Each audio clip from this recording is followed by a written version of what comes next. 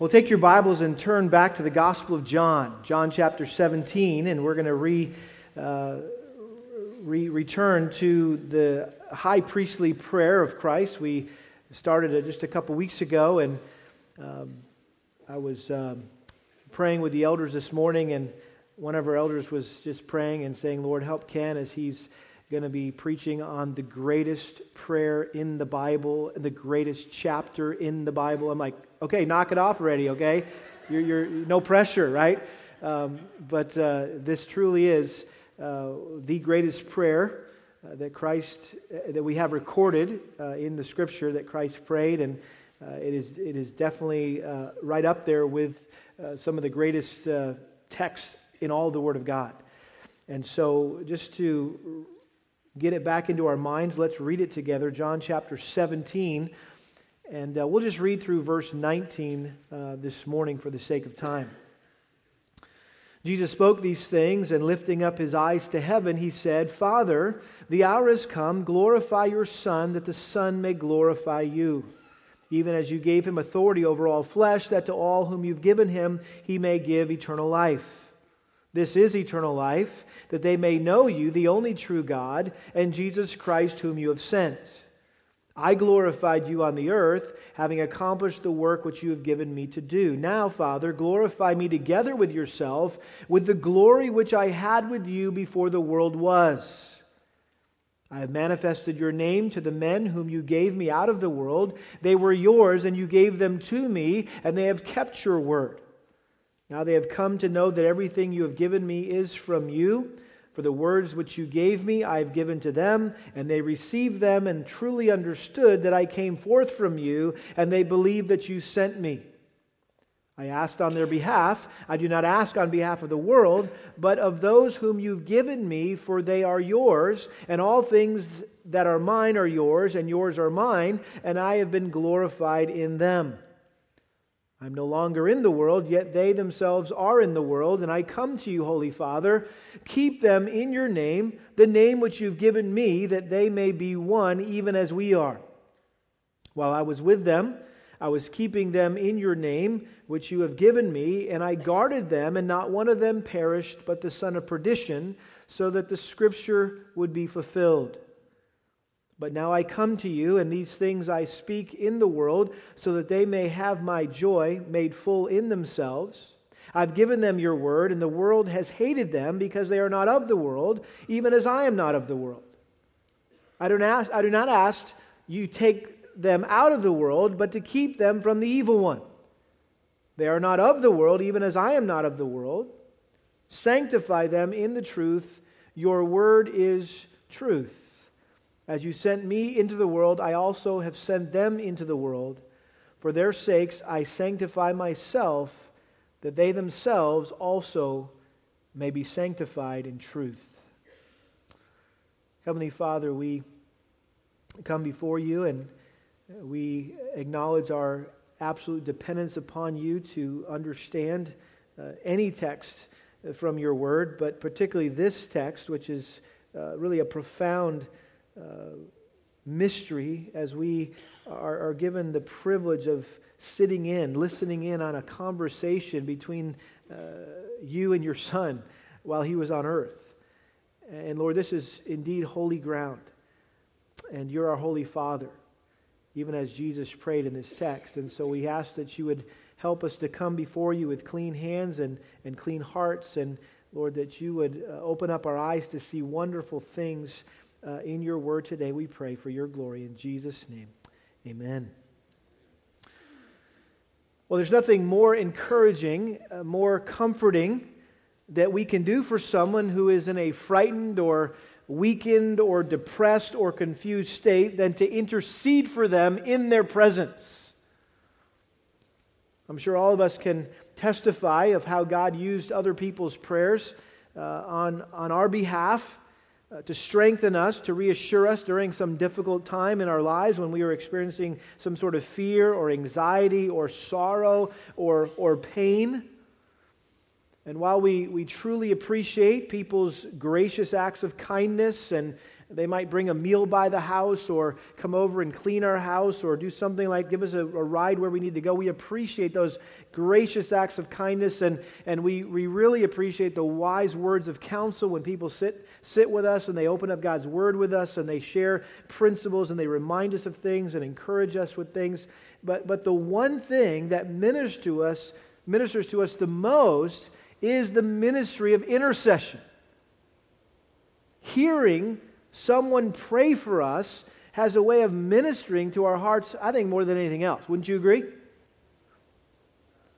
More than having someone, again, provide a meal or read Scripture or sit and talk with us, just to be there and listen. It's listening to them pray for us. And I think that's why Jesus ended his time with his disciples in the upper room by praying for them, interceding for them. He knew that nothing that he said or did in the upper room would encourage and strengthen them more than having them hear him pray for them. He had already graciously served them, if you remember, by washing their feet. He'd wisely instructed them and counseled them throughout that evening. But the last thing he did for them before he left them to go to the cross was to pray for them out loud. Some people wonder how John came to be the only gospel writer who included this prayer, and how did he get this prayer? Well, I think it's pretty obvious. He was sitting right there. He heard the whole thing, live, in color. And the Spirit of God gave him recollection of that as he wrote under the inspiration of the Spirit his gospel, that this was brought back to his remembrance by the Spirit. We know that earlier this evening, Jesus had revealed to his disciples that he was about to leave them and return to heaven, but he promised that he would send the Holy Spirit to be with them, to guide them into all truth, to empower them to carry on the mission. Nevertheless, the disciples were sad, as we would be if we were them. They were frightened. They were confused. Why? Because they had grown to depend on Jesus as their teacher, as their provider, as their protector, and now he would no longer be with them. And that's why Jesus spent so much time with them in the upper room, comforting them, reassuring them that he would continue to love them, he would continue to take care of them after he returned to heaven. And so after having equipped them for what was to come in the hours and weeks and months that lie ahead after he was gone, he then entrusted them to God the Father through prayer. It's as if he got to the end of the upper room, his time in the upper room, and before he left to go to the Garden of Gethsemane, he said, okay, now let's close in prayer. Very appropriate way to finish such an epic time together with his disciples. And this is truly an epic prayer, as I mentioned, only recorded here in the Gospel of John. And Jesus in this prayer asked the Father to ensure that all the promises that he had just made to them would be fulfilled. And also he asked the Father to empower them to complete the mission that he was about to entrust to them. But what we must not fail to see, that in this prayer, Jesus also exemplified what his future ministry of intercession would be like after he returned to heaven and was reseated, if you will, at the right hand of the Father. And the reason this beloved chapter is commonly referred to as the high priestly prayer is because of its natural connection with all the other passages in the New Testament that talk about Christ's ministry in heaven as our great high priest at the right hand of God the Father. You can write down some verses. Romans 8:34. Hebrews really talks the most about the high priestly ministry of Christ. Hebrews chapter 2, verse 17, chapter 4, verse 14, chapter 7, verse 25. But what we learn from the book of Hebrews is that after Jesus died and he rose again and ascended back to heaven, we know that he sat down at the right hand of God to symbolize that his work of redemption was what? It was completed. It was done. It is finished. No other sacrifices were needed to atone for sin. And as that high priest in the Old Testament never sat down, he always had work to be done. because there was always needing to be a perpetual sacrifice for the sins of the nation of Israel. And Jesus said, my work's done. One and done. Die on a cross, it's over. I can sit down. But that didn't mean that he stopped ministering on our behalf. His work of intercession had just begun. And so as the risen, exalted Lamb of God, Jesus serves right now in heaven as our mediator and advocate before the Father. 1 Timothy 2:5, for there is one God, one mediator, also between God and man, the man Christ Jesus. 1 John 2:1 says, if anyone sins, we have an advocate with the Father, Jesus Christ the righteous. I don't know how much you think about the ongoing ministry of Jesus Christ. I know most of us tend to think about what Jesus has already done for us when he was here on earth on the cross, and we're very grateful for that. But how often do we think about what he's doing right now? And how he's ministering on our behalf right this second?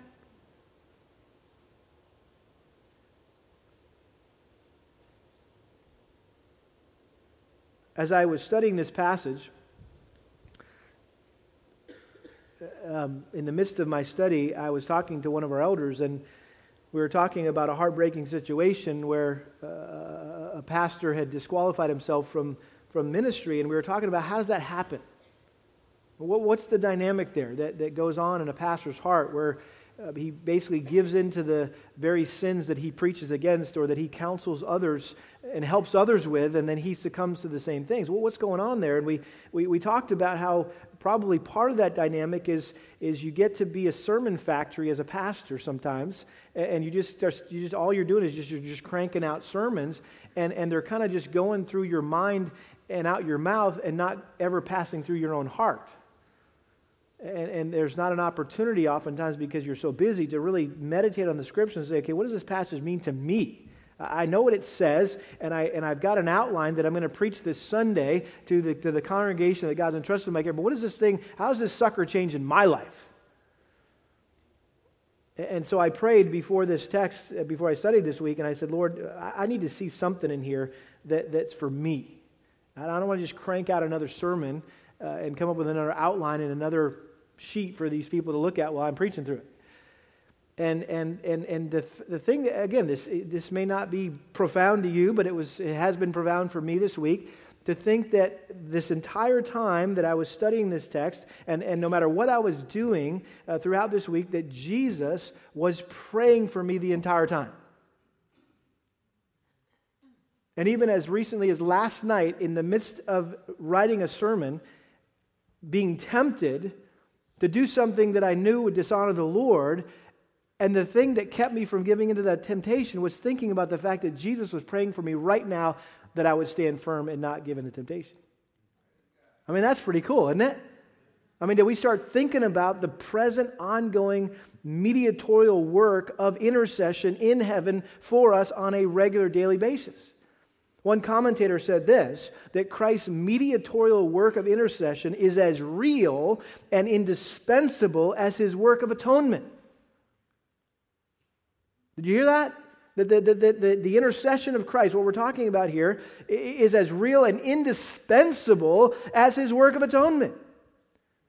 It was the death of the Lord Jesus Christ that gave believers eternal life. It is his intercessory work for them that sustains that life, bringing them from justification through sanctification to glorification.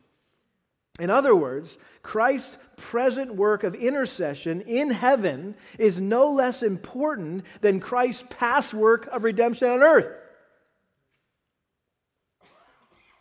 Think about that. So what are we really saying that what Christ did on the cross, right? Typically, well, that's the most important thing Jesus is. Well, what we're saying is, hey, what he did, what he's doing on his throne right now is just as important as what he did on the cross.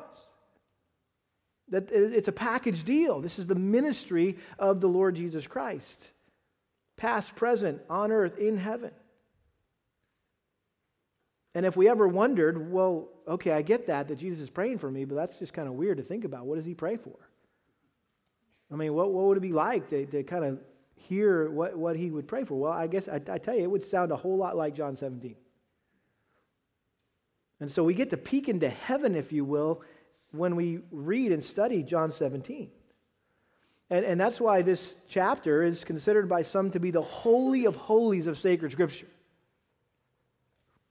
Because we're given this unbelievable privilege of listening in to this intimate conversation between the two members of the Godhead, the Father and the Son, as they're discussing the outworking of the eternal plan of salvation. And as we're kind of got our ear to the door, if you will, and we're listening, we're eavesdropping, and then all of a sudden our name comes up. That they mention your name, they mention my name.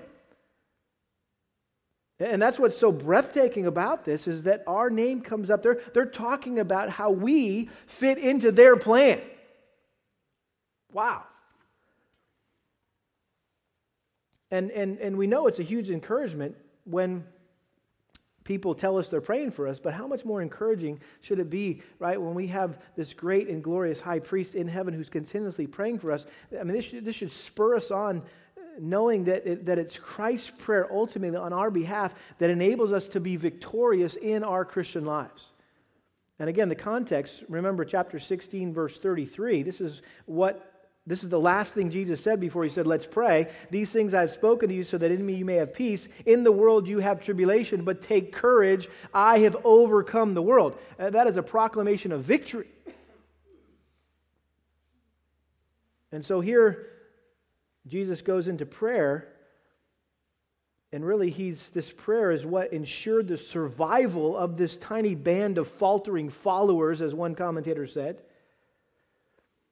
And we see how he prays really in three phases here. You could divide this prayer into three sections. Christ begins by praying for himself in verses 1 through 5. We looked at that last time, where Jesus began praying that the Father would glorify him as he finished the work which he had sent him to do. And then in verses 6 through 19, he prays for his disciples, the men that were there in the upper room. And then in verses 20 through 26, which we didn't read this morning, he prays for all believers of all times, his church. And we're going to see that verses 6 through 26 really all go together, that I have a hard time distinguishing between his disciples and us today, because we're all disciples of Jesus Christ, we're all followers of Christ, and so I've chosen to take all of this together. Verses 6 through 26 is all together, talking about his followers, his disciples, but we're going to see how he prays for his disciples, prays for you, prays for me as followers of Christ, in light of the strategic role that we play in the completion of Christ's work.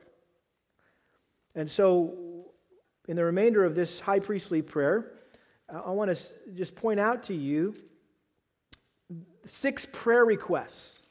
6 prayer requests for his followers that reveal his 6 priorities for his followers.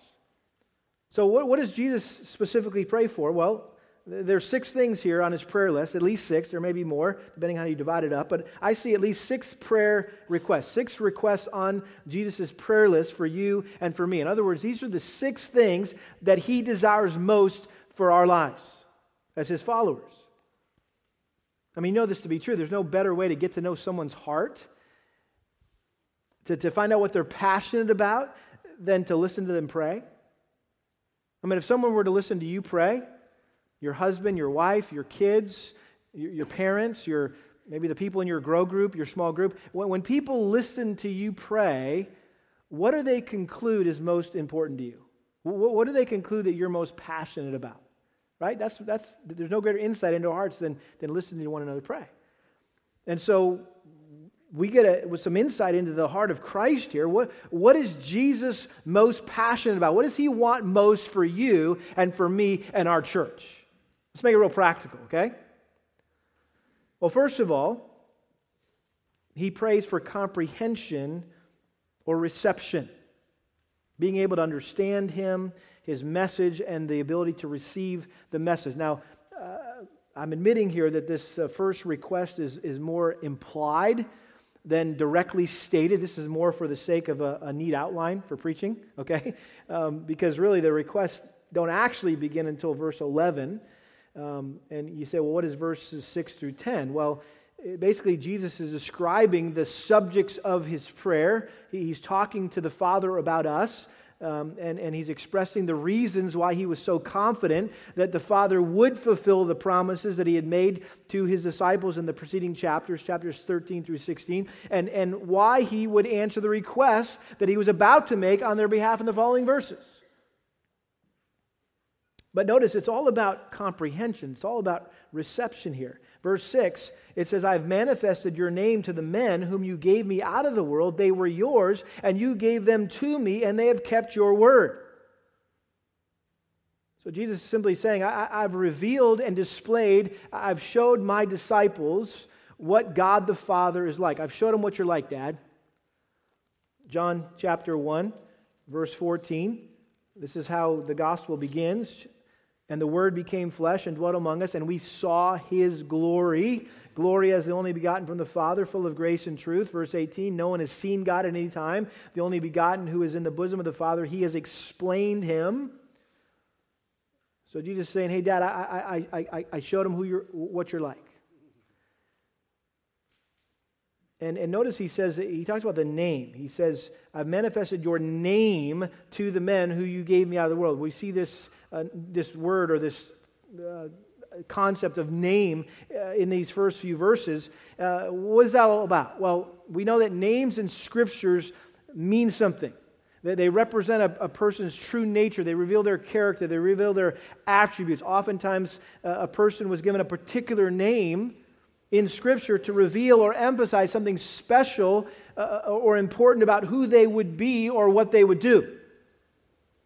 In the Old Testament, we know God revealed Himself to the people of Israel with a myriad of different names, each of which teaches something important or different about who He is or what He does. And so basically He's saying, listen, I revealed you to them, your character, your attributes, who you are, what you are like. And notice He says, I have manifested your name to the men whom you gave me out of the world. They were yours, and you gave them to me, and they've kept your word. We touched on this last time. 5 times in this prayer, Jesus referred to us, His disciples, as those the Father had given Him. Verse 2, even as you gave authority over all flesh, that to all whom you've given me, He may give eternal life. Verse 9, He says it again, I ask on their behalf. I didn't ask on behalf of the world, but of those whom you have given me, for they are yours. Verse 24, Father, I desire that they also whom you have given me be with them where I am, so that they may see my glory which you have given me. So this is definitely an emphasis. This is something that's on the heart of Christ as He's communing with His Father. He's reminding the Father that, hey, these are the folks. I'm praying for the folks. We're talking about the folks here. I'm interceding for the folks that you gave me. This is the group of people that you chose before the foundation of the earth to give to me as a gift of love. From a father's heart to a son, here is your bride, son. I mean, this is a precious, profound concept. We often think about Christ being God's love gift to us. The emphasis, we see that in John 3:16, right? For God so loved the world that He gave His only begotten Son. Here, it's a different concept in that we are a loved gift from God to Jesus. I don't know how, we probably don't think about this as much as we should, but again, John chapter 6, verse 37, this is what Jesus said, all that the Father gives me will come to me, and the one who comes to me I will certainly not cast out. This is the will of Him who sent me, that all that He has given me I lose nothing, but raise it up on the last day. And then, of course, John chapter 10, the great passage on eternal security, how you can't lose your salvation. John 10, verse 27, my sheep hear my voice, and I know them, and they follow me, and I give eternal life to them, and they will never perish. No one will snatch them out of my hand. My Father, who has given them to me, is greater than all, and no one is able to snatch them out of the Father's hand. So from a human perspective, right, we receive the gift of eternal life when we repent of our sin and we place our faith in Christ. That's from a human perspective. But from God's perspective, from a theological perspective, we have been sovereignly chosen by the Father in eternity past and gifted to the Son. That's what it says in Ephesians chapter 1, verse 4. And the Father sent His Son to earth to secure our salvation by dying in our place on the cross, and the moment we repent and believe, He grants us eternal life. And the fact that His disciples received Jesus and obeyed His teaching was evidence that they had been set apart from the rest of the world and belonged to Him. That they were part of this love gift, this group of people that God had sovereignly ordained to give to His Son. Some people kind of get wrapped around the axle with this whole doctrine of election, because that's really what we're talking about here. And they're like, well, how do I know if I'm one of God's elect? Well, forget about it. Repent and believe. That's all you need to know. Forget about, don't contemplate your navel trying to figure out, am I one of God's elect? Looking for the E on your back or something. I can't see back there. Do I got an E painted on my back or not? Forget about it. The Bible calls you to repent and believe the gospel. And guess what? If you repent and believe the gospel, that's evidence that you're one of God's elect. Don't put the cart before the horse. Don't try to figure out election before you deal with salvation, right? You need to get saved. Election is something you figure out afterwards. It's kind of like the family secret, right? All you need to know is the Bible says whosoever will may come, right, to get into heaven. I'm like, oh, good, I'm going for it. I'm going to call out on the name of the Lord and be saved. I'm coming in. And you get into heaven, you're like, wow, this is amazing. And somebody hits you and say, turn around. And you're like, what? You turn around and there it is on the doorway of heaven. On the inside it says, chosen before the foundation of the earth. You're like, whoa. You didn't know that up until that point. All you knew, you were a sinner who was going to hell. Jesus died on the cross for you. You need to repent of your sin. You need to believe the gospel, put your hope in Him alone. You did that. You made that decision, right? From a human perspective, you walk through the door. You enter, you're born again. You have eternal life. Then you start reading your Bible and you're like, whoa. Wow, that's amazing. You're telling me before I was ever even born, that before the world was even born, way back in eternity past, God chose me to give to His Son as a special gift because He loves Him so much? My wife was cute last week. We were talking about a couple weeks ago when we were talking about this, what did you get most out of the sermon? And she said, man, I was just really blown away by this concept that I'm a love gift from God the Father to the Son. She goes, I feel like more of a white elephant gift. I mean, come on, right? I mean, are you kidding me? This is all you can come up with to give to your son is me? And that's why it said just blow us away and go, wow, God, this is amazing grace. How did I get caught up into this amazing plan of salvation and redemption? I'm so unworthy, so undeserving. Interesting, in the book of Acts 18 verse 10, Paul God wanting to encourage the Apostle Paul, because whenever he went to a city, things got rough really quick. And oftentimes he had to just get out of there as fast as he could before he got killed.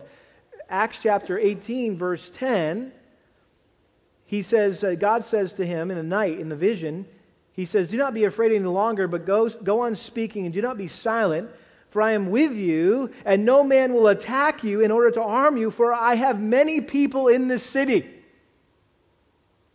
Right? It's kind of like Twilight Zone. Like you got these people, you got God's elect in the city of Corinth, and Paul doesn't know who they are, but God was just reassuring him, hey, buddy, just keep preaching, because I got some people here that I've chosen for salvation, and they need to hear the gospel. So you just keep right on preaching.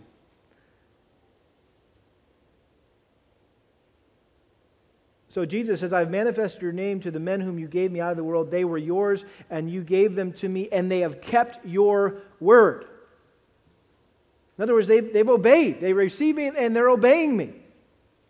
They're doing what I'm telling them to do. Now, just because they belong to him doesn't mean that they instantly and completely got it. And they're still trying to figure this thing out. I mean, they were just fighting over who's going to sit on his right and left hand. Remember that? They're still thinking he's going to set his kingdom up in Jerusalem. So they didn't instantly and completely comprehend everything there was to know about Christ, nor did they perfectly obey him. And yet, in spite of all their sins and failures, notice here how Jesus praised them before the Father for receiving and obeying his message through him. Even though they were about to what? Jesus knew that they were about to what? In just a matter of hours, what were they going to do? They were going to all forsake him. They were going to scatter for fear of their lives. And even though he knew that they were about to forsake him, he commended them before the Father. It made me wonder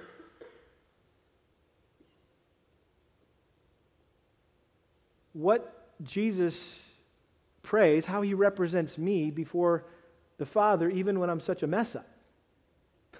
I don't fully get everything there is to get about Christ and his word, and obviously I don't perfectly obey him, not even close. And I have all sorts of sins and failures and mess ups, and there's times I forsake him, and yet if he's commending his disciples, this ragtag group of knuckleheads that are about to abandon him, literally abandon him, he's commending them to the Father. How do you think that conversation goes right now, today? When you mess up and, he's mad at me. He's probably put his head down. He's probably like, yeah, he did it again, God. I'm really sorry. I know he makes me look bad. I don't think that's what's going on. I think it's, again, we're getting into the mystery of the Godhead here, and I don't want to go beyond what is written, but I just had to pause and think about the fact that even when I don't obey perfectly, that Christ continues to commend me to the Father as his own. That, yeah, I know he's a knucklehead, I know he's a mess up, but you know what? His blood's all over. My blood's all over him. My blood covers that. Verse 7. Now they have come to know that everything you have given me is from you. For the words which you gave me I have given to them, and they received them and truly understood that I came forth from you, and they believe that you sent me.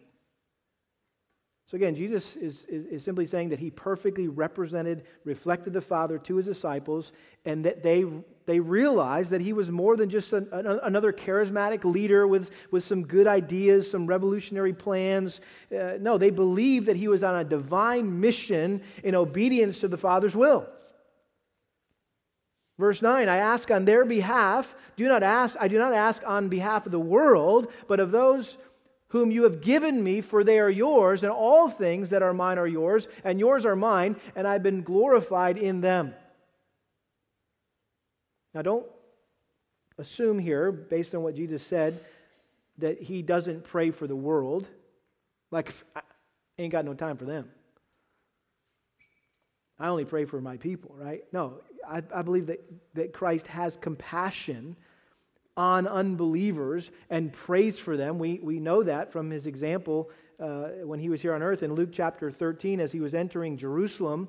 Remember what he cried out, "O Jerusalem, Jerusalem, the city that kills the prophets and stones those that send her, how often I've wanted to gather your children together just as a hen gathers her brood under her wings, and you would not have it." You say, well, who was he talking to God about that, or was he talking to the Israelites about that?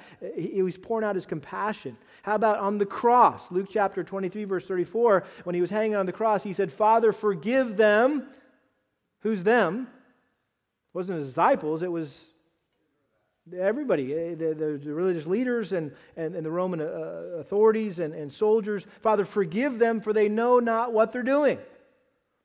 They're sinning against me. They're killing me in ignorance." So, I guess that's for another discussion. Does God listen to and answer prayers of unbelievers? Does Christ in any way intercede for unbelievers? The point of this text is that in his heavenly role as our great high priest before the throne of God, the Father. He only represents and only intercedes for believers who He has set apart from the rest of the world to be a witness to the world.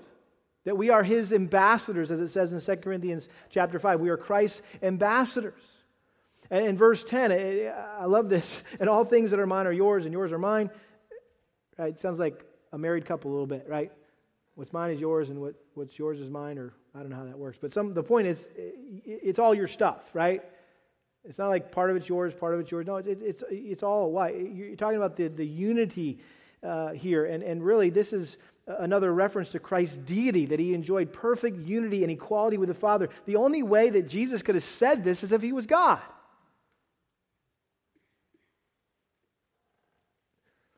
And ultimately, don't miss this, we belong to the Father, who owns us by virtue of creation and election, and He entrusted us to Jesus as His bride. And we bring glory to Christ by hoping in Christ, or I should say we bring glory to God the Father by hoping in Christ, placing our faith in Christ. That's what it says in Ephesians chapter 1, verse 12. That when we hope in Christ, it brings glory to God, to the end that we who are the first to hope in Christ would be to the praise of His glory, God's glory. So, what's going on here in these first few verses 6 through 10? I just think an amazing thought here that even though we may falter and fail, which we do, Christ is still glorified when we understand and receive Him and we seek to live our lives in obedience to His Word. He's glorified. And Christ is gracious, and hopefully, again, just because He's gracious to us before the Father, when He intercedes for us and He's our advocate, it's not like, well, hey, you know what, I can get away with anything. Because whatever I do, it's covered by the blood, and Jesus is going to stick up for me in the presence of the Father. Well, if that's your heart, then you don't get it. Because you would never want to do anything that would bring shame or dishonor upon Christ or break His heart, right? You want Him to be proud of you, if you will. And so, hopefully this doesn't give us any reason to think, well, hey, so I'm just going to keep on sinning so that grace may abound. So Jesus can just get all the glory as our great high priest who covers our sin. No, may it never be. And so there's the prayer for comprehension here, or reception. And then secondly, and this is really a specific prayer request, and that is for protection or preservation. Protection or preservation. Notice verse 11. I am no longer in the world, and yet they themselves are in the world, and I come to you. Holy Father, keep them in your name, the name which you've given me, that they may be one even as we are. While I was with them, I was keeping them in your name, which you've given me, and I guarded them, and not one of them perished but the son of perdition, so that the scripture would be fulfilled. Notice here, Jesus said, I am no longer in the world. We're like, hello? You're in the upper room with the disciples. You're still on planet Earth. What are you talking about? Well, He was speaking of His resurrection and His return to heaven as if it already happened. It was a done deal. He prayed like He's already gone. That's how confident He was about this thing was going down the way it was going to go down. And I think the operative word here in this particular section of this prayer is the word world. World. Used 18 times in this prayer. And what He's saying here, He was about to leave the world, but His disciples would be left here in the world to carry on His mission of spreading the good news of salvation through His death and resurrection. And Jesus, He's saying to the Father, Dad, I watched over them and I guarded them as the treasure that you had entrusted me to take care of, and I did that, but now I'm leaving, I'm out of here.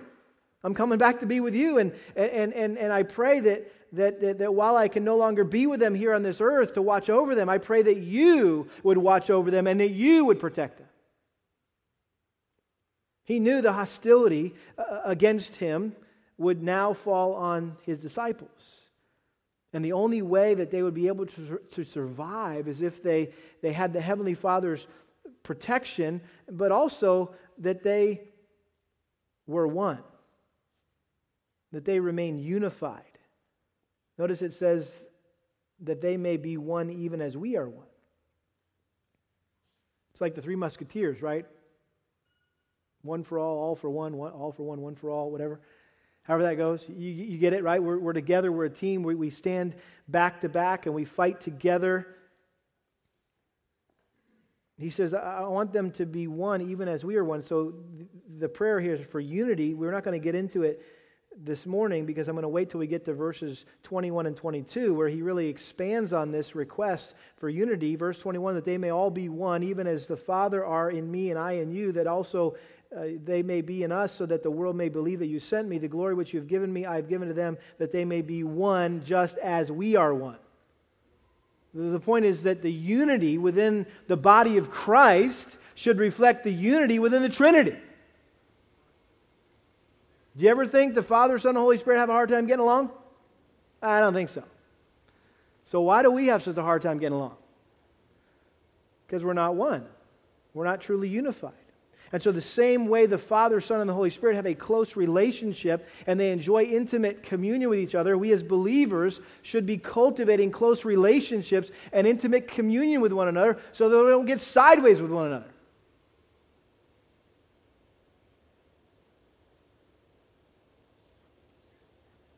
The point is this, that God designed us not to just get by and survive. No, He ordained, He intended that we would grow and thrive together within the body of Christ. He put us together for a reason. We need each other. Hebrews chapter 10, verse 24 says that we should consider how to stimulate one another to love and good deeds and not forsake the assembling of ourselves together as the manner of some is, but all the more encouraging one another as you see the day drawing near. Why do we need to be together? Because we need to be encouraged. Why do we need to be encouraged? Well, he says it earlier in Hebrews, exactly why. Hebrews chapter 3, verse 12, take care, brethren, that there not be in any one of you an evil, unbelieving heart that falls away from the living God, but encourage one another day after day, as long as it is still called today, so that none of you will be hardened by the deceitfulness of sin. All of us have the propensity to allow our hearts to be hardened by the deceitfulness of sin. And that's why we need this thing right here. Aren't you glad God ordained Sunday, the Lord's Day, a weekly checkup, if you will, a weekly opportunity to be around other believers who can encourage us and stimulate us and hold us accountable? Why is that? Why do we need that? Because we've got some formidable foes. We've got some powerful enemies. We've got the flesh, sin here he's talking about, the world, we've got the devil. And so Jesus is praying for our protection against all of these. He says, keep them in your name. Guard them. He says, I've guarded them, not one of them perished, but the son of perdition, so that the scripture would be fulfilled. Listen, the fact that Judas, one of Christ's very own inner circle, turned away from Christ to do the will of the devil, if that's not a wake-up call, I don't know what is. That's a wake-up call. That is sobering proof of how powerful, how influential the devil really is. That if you're not the real deal, as a Christian, he could pluck you out of this place in a heartbeat if he wanted to. And that was the issue with Judas. He was the son of perdition, as it's called, literally the son of destruction or damnation. This phrase is only used one other time in the New Testament and refers to the Antichrist. 2 Thessalonians chapter 2, verse 3. And so, what are we to do with this Judas, who was the son of perdition, so that the Scriptures would be fulfilled? Even though Judas was destined to betray Christ, and it was even foreordained in Scripture that he would betray Christ, that doesn't mean that he didn't have a choice in the matter.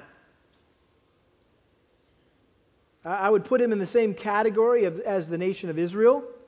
In Acts chapter 2, verse 23, Peter confronted the Jews for killing the Messiah, for murdering Jesus. And this is what he said: this man, delivered over by the predetermined plan and foreknowledge of God, you nailed to a cross by the hands of godless men and put him to death. He goes on in Acts chapter 4, verse 28. Father, they're praying to the Lord. He says to do whatever your hand and your purpose predestined to occur. He's talking about the persecution and the things that are going on here, that he predestined these things to occur. So what's the point here? Were the Israelites still held accountable for killing Jesus, even though it's foreordained by the Lord, predestined by the Lord that would happen? That's how he would be killed? Are they still held responsible and accountable by God? Absolutely.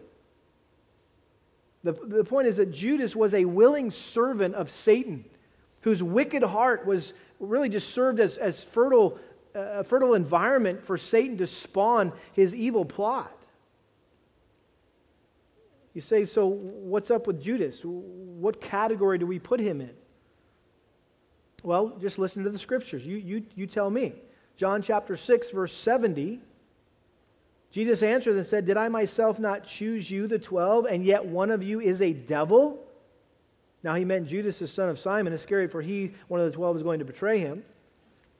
Chapter 12, verses 4 through 6, but Judas Iscariot, one of the disciples who was intending to betray him, said, why was this perfume not sold for 300 denarii and given to the poor people? He sounds like a real spiritual guy, like, hey, that was a poor stewardship of our resources. Now he said this not because he was concerned about the poor, but because he was a thief, and as he had the money box, he used to pilfer what was put into it. He was embezzling from the treasury. Chapter 13, verse 2, during supper, the devil, having already put into the heart of Judas Iscariot, the son of Simon, to betray him. And then verse 27, here at the beginning of the upper room account, after the morsel, Satan then entered into him. Therefore Jesus said to him, what you do quickly. Listen, Judas is not an example of a believer who lost his salvation. He's an example of a professing believer who was never truly saved to begin with. And again, we just have to go back through the Gospel of John and we see it's very clear what category to put Judas in. John chapter 6, verse 64, he says, but there are some of you who do not believe, for Jesus knew from the beginning who they were who did not believe and who it was that would betray him. In other words, you're all looking like believers, you're all acting like believers, you're all saying you're believers, you're all following me around like you're a believer, but not all you're believers. Some of you don't believe, don't really believe. Again, chapter 13, verse 11, for he knew the one who was betraying him. For this reason he said, not all of you are clean. That's when he was washing the disciples' feet. In other words, he hasn't been cleansed from his sins like the rest of you guys, i.e. he's not saved. Verse 18, I do not speak of all of you. I know the ones I've chosen, but it is that the Scripture may be fulfilled. He who eats my bread has lifted up his heel against me. In other words, Judas was not one of the elect. He was not one who God had chosen. And then look at chapter 18. This is interesting. We're going to get here just in a few weeks. But this is what happened after they left the upper room and they went down into the Garden of Gethsemane and Judas betrayed Jesus. And notice what it says here in verses 8 and 9. Jesus answered, I told you that I am he, so if you seek me, let these go their way, talking about the other disciples, to fulfill the word which he spoke, of those whom you've given me, I lost not one. Going back to this concept of God giving, the Father giving to the Son, a certain group of people to be his bride, guess what? Judas wasn't one of them. Why? Because he lost them. Why did he lose them? He says, because you didn't give them to me. But I didn't lose anyone else.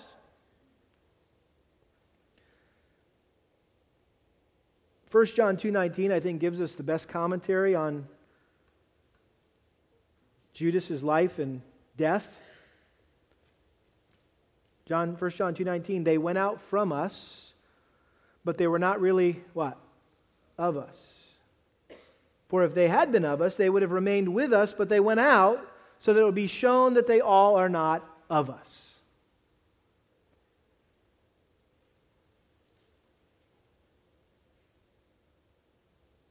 Don't be shocked, beloved, when someone from this flock disappears.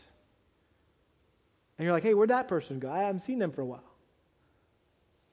And, sometimes it's legitimate. They move, they go to another church or whatever. I'm not talking about that. I'm just talking about people that just drop off the radar and they're not going to any church at all.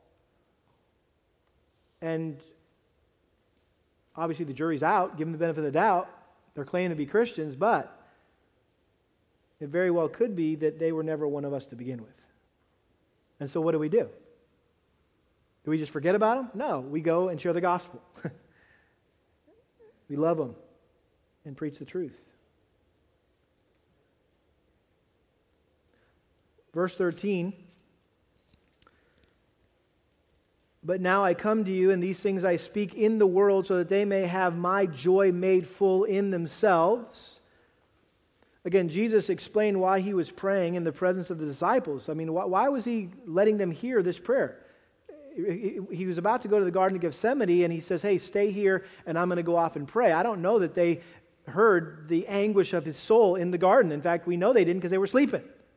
He didn't necessarily want them to hear that prayer, but he definitely wanted them to hear this prayer. Why? He wanted them to rejoice in knowing that he would be continuously praying for them in heaven, and he wanted them to know what he would be praying.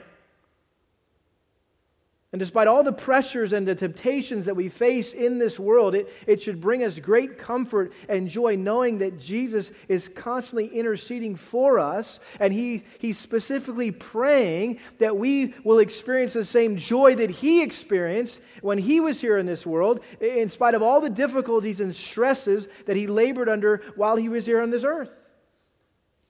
That we would maintain our joy.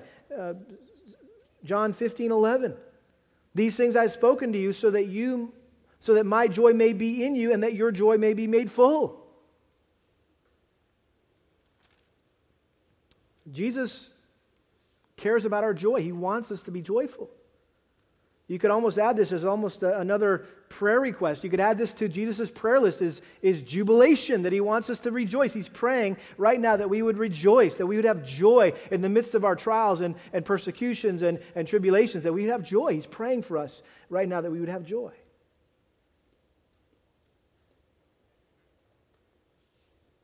Verse 14, I've given them your word, and the world has hated them because they were not of the world, even as I'm not of the world.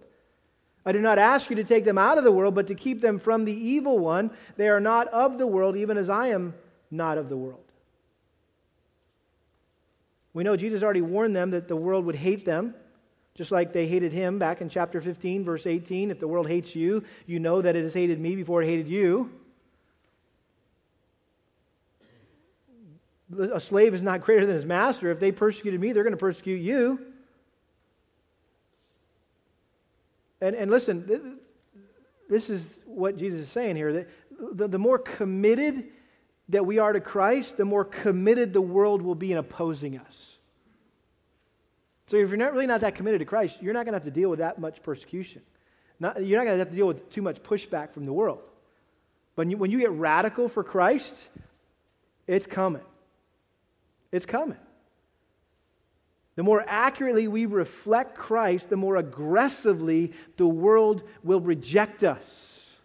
Why? Because the world despises Christians. Because our passion for Christ exposes their passions and pursuits as nothing more than a bunch of poop. You're like, where did you get that from? Philippians chapter 3. Verse 8, I count all things as loss to the surpassing value of knowing Christ. That's what Paul said. And that word there, I count all things to be loss. In view of, he says, I count them but rubbish so that I may gain Christ. That's the word skubalon in the Greek. It means poop. And so we're saying, hey, you know that stuff you're passionate about? It's just like a pile of poop. Really? Yeah, really. And just being around people that have a passion for Christ, it just makes their life look like a waste, a wreck. And they can't figure out why we don't do the things that they do. And as it says in 1 Peter chapter 4, verse 3, that we don't go along with them in their drinking and carousing and their parties and their idolatries and all this. They're surprised that we don't run with them into the same excesses of dissipation, and they malign you. They make fun of you because you don't go along with them and do what they do. Listen, beloved, this is so key, and we're going to end with this concept this morning. And I don't want you to miss this, okay? So hang with me, please. Notice that Jesus didn't pray for the Father to take his disciples out of the world, but to protect them from the evil ruler of the world. Notice he says, I don't ask you to take them out of the world, verse 15, but to keep them from the evil one. Who's that? That's Satan. Ephesians 2, 1 and 2. We are dead in our trespasses and sins, in which you formerly walked, according to the course of this world, according to the prince of the power of the air, that's Satan. 1 John 5, 19. We know that we are of God, and that the whole world lies under the power of the evil one. Jesus knew that Satan was doing everything in his power to accuse and attack believers in order to destroy our lives. You remember what it says in Revelation chapter 12, verse 10, that Satan would come before God day and night and be accusing the brethren. He's constantly accusing us. Oh, yeah, really? That's one of yours? Yeah, seriously? Nice. Messed up again, didn't he? That's what happened in the case of Job. Well, I should say God kind of picked that fight, right? Hey, Satan, do you see my servant Job? Sharp guy, man of integrity, nobody like him on the whole planet. Oh yeah, whatever, God. The only reason why he worships you and serves you, because you've given a cushy life. You just bless him all the time. Oh really? Have at it. Do whatever you want, just don't take his life. And I'll prove to you that he worships me not because of all the stuff I give him, but because of who I am. And so he made his point with Satan. But the point is that he's accuser. He's doing everything. So the reason why, see, why wouldn't God just, we get saved and boom, we go to heaven? That'd be cool, huh? The moment you get saved, boom, you got a one-way ticket to heaven. Eternal life, that's what it sounds like to me. Boom, instantly in heaven. Well, why doesn't God take us immediately to heaven after we come to Christ? Because he would have no witness for Christ in the world if that were the case. And so Jesus prayed that the Father would keep his followers safe while they accomplished the job, the mission that he gave them to do. And as we seek to be witnesses for Christ in this world, we need to not be conformed to this world, because that hinders our witness for Christ. And I think that's what Jesus meant when he prayed that his followers would be in the world but not of the world. We'd be in the world, but not of the world. Now, I'm sure most of you are familiar with church history enough to understand the monastic movement, and it's kind of reared its head throughout church history, and basically, certain groups of Christians over the generations have thought, well, the best way to avoid being conformed to the world or being corrupted by the world is to remove ourselves from the world.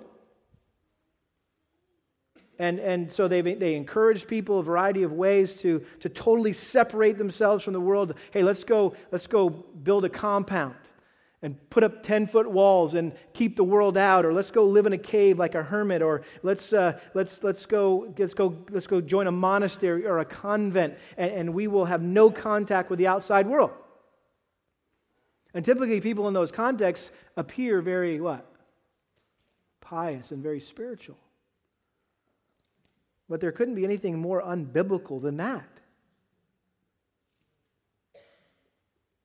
And I think this is a subtle danger that we need to guard against as a church, as Christians here in the 21st century, that we have I could say it this way, there's a natural propensity to have a monastic mindset.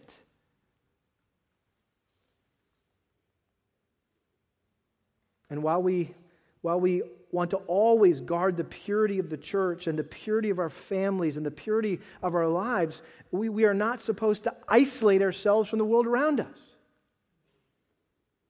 And it's easy to view a church like this as a safe haven, a place of refuge where we can escape the wickedness of the world and we can raise our families in safety with other like-minded Christians, and this is like our holy huddle.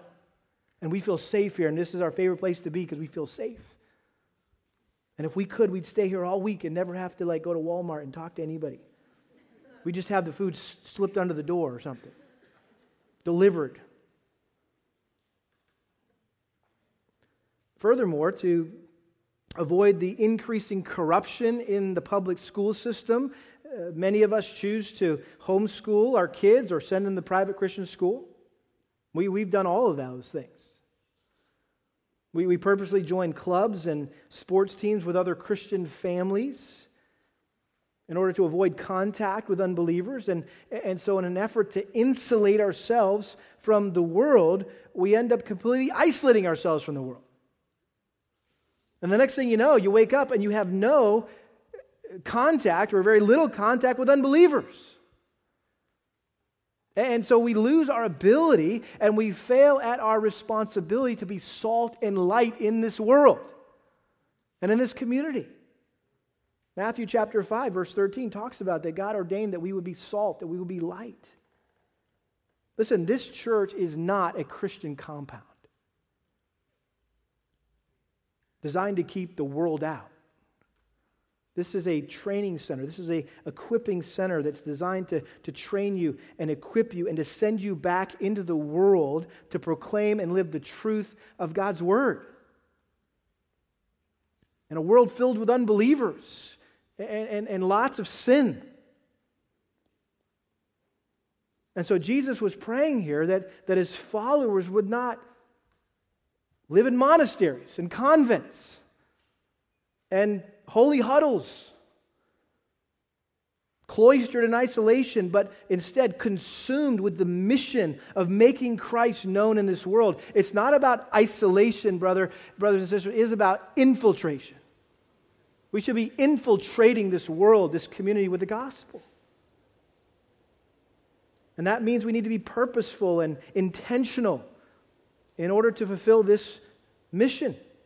We need to prayerfully and strategically build relationships with unbelievers. What are you talking about? I'm trying to avoid unbelievers. No, I'm saying go find some unbelievers and become their friends. Build relationships with them. Why? For the purpose of sharing the gospel with them. Some of us, we need to find ways to get around unbelievers. Listen, I'm preaching to myself here. I sit in my office most of the week talking and counseling and studying the Bible and making phone calls, and I run out to lunch with somebody in our church, and I have very little contact with unbelievers. And that's just the nature of my job and my ministry. And so we need to think creatively, like, hey, should I join the PTA? Should I join a gym so I can just be around unbelievers for an hour when I'm working out? Maybe I need to coach one of my kids' teams or join a club or befriend my neighbor or a coworker, a classmate or a teacher, a store clerk, a mailman, the hairdresser. I got the coolest email this week from someone in our church, and they said, hey, basically we know that, I'm assuming you probably get a lot of discouraging stuff, but I just wanted to encourage you. And so they sent me an email that they had received from their hairdresser. And this is what the hairdresser had emailed to this member of our church. Quote, God has been doing some amazing things in my life. It was always a blessing when you sat in my chair. Because of your love for God, God has gotten me where I am today. God is good. Being surrounded by people like you made me a believer. That's what should be happening with all of us. That should be happening to everybody that we're coming into contact with, right?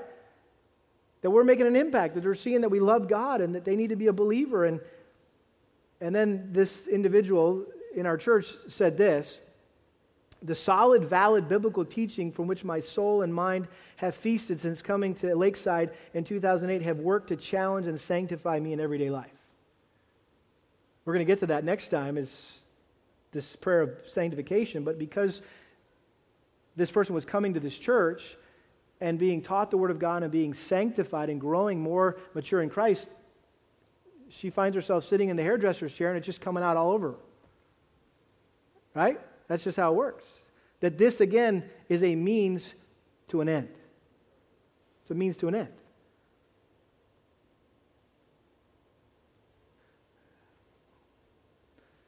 Beloved, listen, Jesus prayed that the Father would not take us out of this world. Do you get that? He prayed, I don't want you to take him out of this world. But some of us are guilty of taking ourselves out of the world.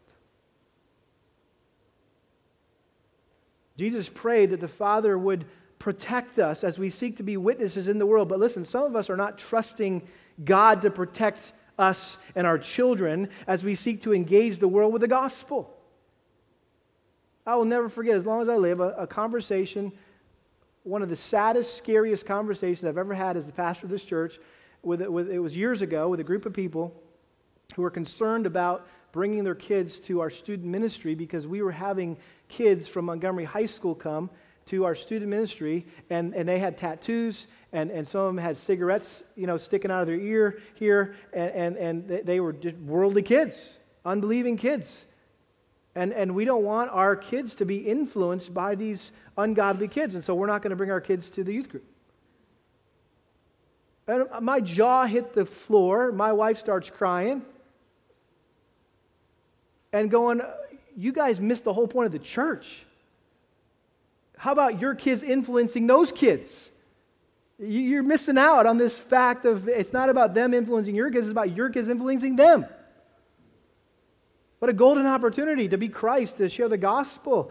We're not even having to go out there to find them. They're coming to us.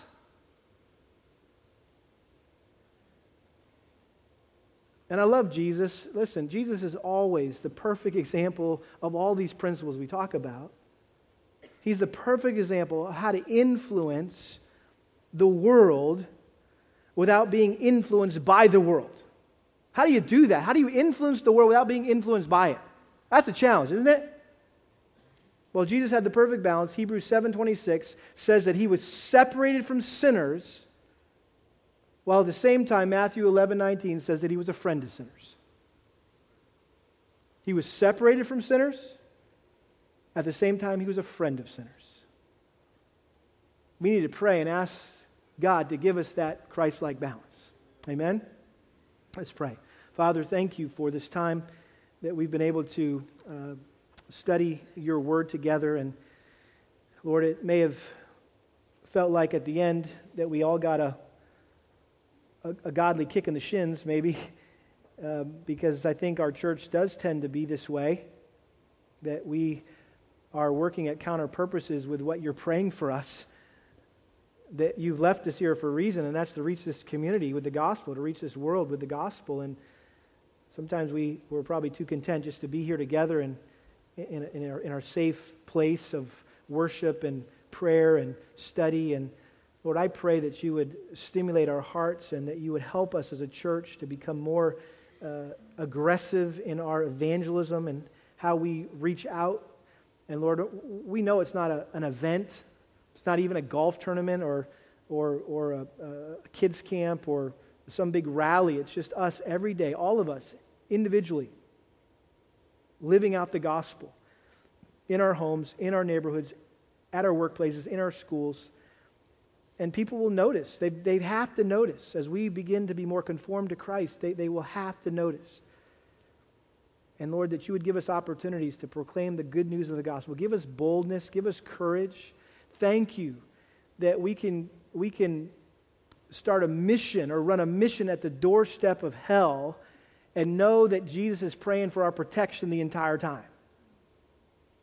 And so, Lord, help us to have that mindset, we pray. For your glory, we ask in Jesus' name. Amen.